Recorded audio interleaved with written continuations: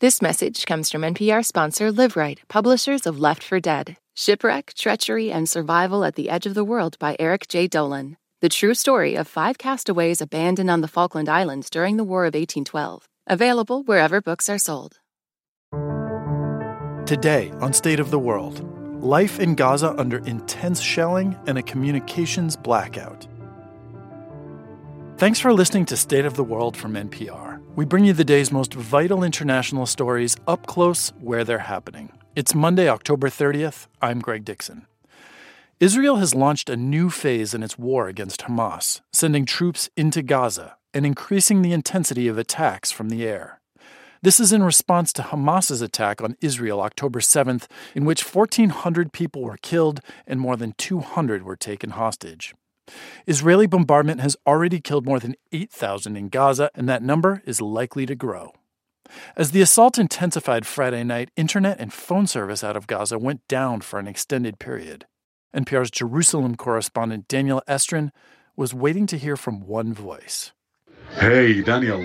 I finally heard from NPR producer Anas Baba in Gaza on Saturday night. I just put myself in danger in order just to get some internet near to the borders. I can't stay there much more. Baba took a risk. He went close to the Israeli border to connect to an Israeli cell phone network to tell me what was happening. Gaza was still in a near-complete communications blackout. Israel won't say if that was deliberate. The Palestinian service provider says Israel's bombardments knocked out the network. I needed to understand what's happening around me. For a journalist, not for a normal citizen, my mind was going to melt trying to understand what exactly is happening. On Saturday, he went to Gaza City, the area that's come under heavy bombardment. Palestinian officials say more than 1,000 people were killed this weekend, including extended families. Rescue crews didn't know where to go, and people couldn't call them to direct them to the wounded. Baba saw horrific scenes of Palestinians who had tried to flee to safety on foot. Hundreds of them were not lucky. They died in the streets, injured in the streets, cried and screamed for help. And no one was listening. No one could have helped. Baba says it's getting harder to move around Gaza now to see what's happening. Gas for driving is running low. Roads are covered in rubble. He started getting around by horse cart, but now can't find any horse cart drivers anymore. He walked for miles through his home, Gaza City. This is not my city. I cannot even realize what street it is. I only can smell death. Dead body under the rubbles. Nothing the same. Nothing is the same. All the supermarkets are empty. There is no drinking water. Today I spent 4 hours looking for just like 20 kilos of wheat or flour in order to bake my family some bread. And I couldn't. Yes, Daniel. Everything is getting worse and worse. I tried my best today. Basic necessities are dwindling. Nearly 36 trucks of food, water, and medicine made it into southern Gaza from Egypt. That's the most that have come in a single day. But aid officials say it's not nearly enough. Daniel, I'm so sorry, but I need to just evacuate the area. The crossing, the F-16, the artilleries, everything is gone insane here. I need to evacuate. Bye. There's not going to be internet. Maybe tomorrow. Bye. 34 hours after the communications blackout, the phone signal came back in Gaza. And so did our producer. Hey, Daniel. When the reception totally came back, I heard a lot of people screaming from happiness, shouting with a lot of slogans that finally we are back. But the most catastrophical, when you hear the stories of some of the people who still trying to reach some of their beloved, and the answer was that the mobile is shut down or turned off. Some of them, they lost their beloved, their families, their friends. This morning, Anas Baba called me to say he saw an Israeli tank and bulldozer on the eastern edge of Gaza City, driving on Saladin Road, the main road. That could mean Israeli troops are closing in on the city. That's NPR's Daniel Estrin with voice memos he received from Gaza producer Anas Baba over the weekend. Another group was frantically searching for news during that internet blackout. thousands of workers from Gaza who are trapped in the West Bank and can't go home. NPR's Alyssa Nadworny visited a military university where many of them are staying. At a university campus in the Palestinian city of Jericho, laundry hangs from the windows, men lounge on mattresses pushed up against the wall, scrolling for news from Gaza. There are communal sinks and an impromptu barber shop where you can get a shave and a trim if you join the wait list. It's a makeshift camp home to more than 400 workers from Gaza. They sleep in rooms filled with bunk beds. When we visit, they tell us, all we want is to go home, to Gaza. These men are among the nearly 20,000 people from Gaza that had permits to work in Israel. Many of them work in restaurants or retail or as construction workers. For the last year, Walid has worked in construction near Tel Aviv. He usually stays in an apartment there for 2 weeks at a time. We're not using his last name because he's afraid for his safety. After Hamas militants crossed into Israel and killed 1,400 people, Walid was among the workers from Gaza who were unable to return home. And tell us a little bit about that day, October 7th, for you. What was that like? What happened? He says on the morning of October 7th, his Jewish employer called him on the Sabbath, which he never does, and said, "Be careful, don't leave your apartment. This war will be dangerous for you." A few days later, Israel revoked work permits for people from Gaza. So Walid stayed inside for a week. He didn't leave. He ran out of food. His wife called him. She'd been worried about him being in Israel. Israeli authorities did detain thousands of workers from Gaza, some of them violently, according to an Israeli human rights group. Walid got a visit from police. He suspects a neighbor heard him speaking Arabic. He didn't answer the door. He pretended to be asleep. He says he was afraid and began to shiver. He worried about his children. His daughter wants to be a doctor. She's in her first year at university.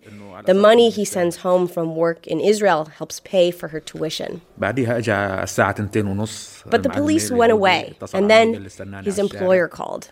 "Come down into the street. I'll wait for you there," he said. Walid got into his employer's car and made it to the West Bank, which is under Israeli occupation, but where the Palestinian Authority has some local control. That's where thousands of workers from Gaza have taken refuge. They're estimated to be about 1,500 here in Jericho.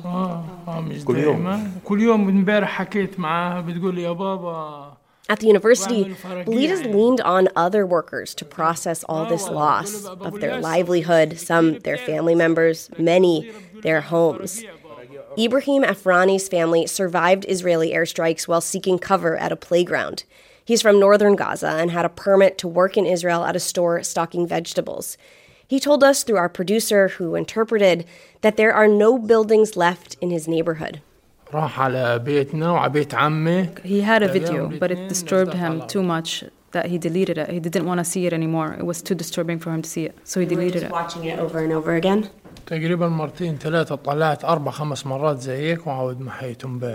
He watched it 4 or 5 times, and then he was like, "I'm gonna delete it," and he deleted it.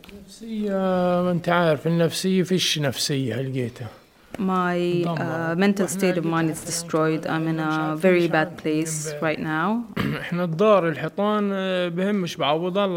Alfrani has nearly 24 nieces and nephews, and he gets overwhelmed thinking about all those children going through this trauma right now. Israeli bombardments have killed more than 8,000 people in Gaza. What's her name? Leanne? Leanne or Razan? Alfrani scrolls through his phone, looking at photos of his 2 young daughters. They help him forget all the bad things that have happened in these last 3 weeks. My brother is missing, who also is a worker. His brother, who works in the north of Israel in a town called Nahariya, has been missing for 20 days. Alfrani last talked to him at 11:30 a.m. the day after the attack by Hamas. He hasn't heard from him since. The other workers staying with his brother told him the Israeli military came and detained him. According to human rights groups, Thousands of workers have since gone missing and are thought to have been arrested by Israeli police. In the courtyard of the university, Bassel Israin tells us even though he and the other men are safe here, they'd rather be home in Gaza. I am feeling in my house, but my heart, my mind, not here. His wife and 5 children are staying in Al-Shifa Hospital, where the UN estimates some 50,000 people are seeking refuge from Israeli airstrikes. He relishes every text message, every call, even if they are chilling. My son, his name Ali, I am speak with him. Ali, how do you do? How are you? How do you find? Baba, I am okay. I am. But do you know what I do? I told him, what do you do? Baba, I am write my name in my hand now. He writes his name on his arm. Why? I told him why. Maybe I am killed. I want to be, who's this man, this young. I want them to know who I am when I die. Yeah. It's a big problem for him. What does it feel like for you on the other side of that phone call to hear that, but to be here? No, I want to go to Gaza. If you can, to put me your baggage. If you can. I want to die with my children. I am father. But now my children without father. For 48 hours this weekend, Israin didn't hear from his family. Nearly everyone in Gaza was without a cell or internet connection. But then earlier today, he finally got them on the phone. And for now, everyone is okay. Melissa Nadworny, NPR News in the city of Jericho in the West Bank.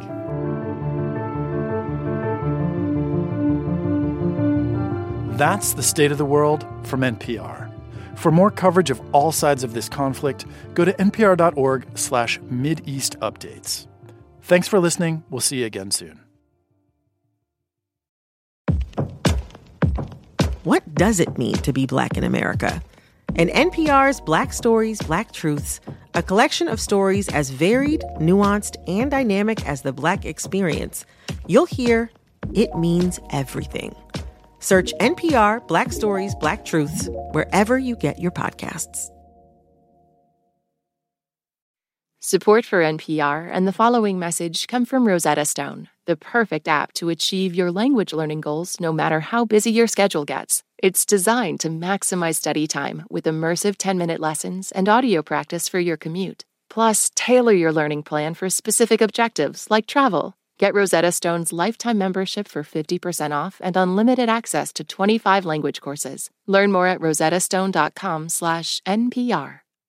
This message comes from NPR sponsor Vuori, a new perspective on performance apparel. Clothing designed with premium fabrics, built to move in, styled for life. For 20% off your first purchase, go to vuori.com/NPR.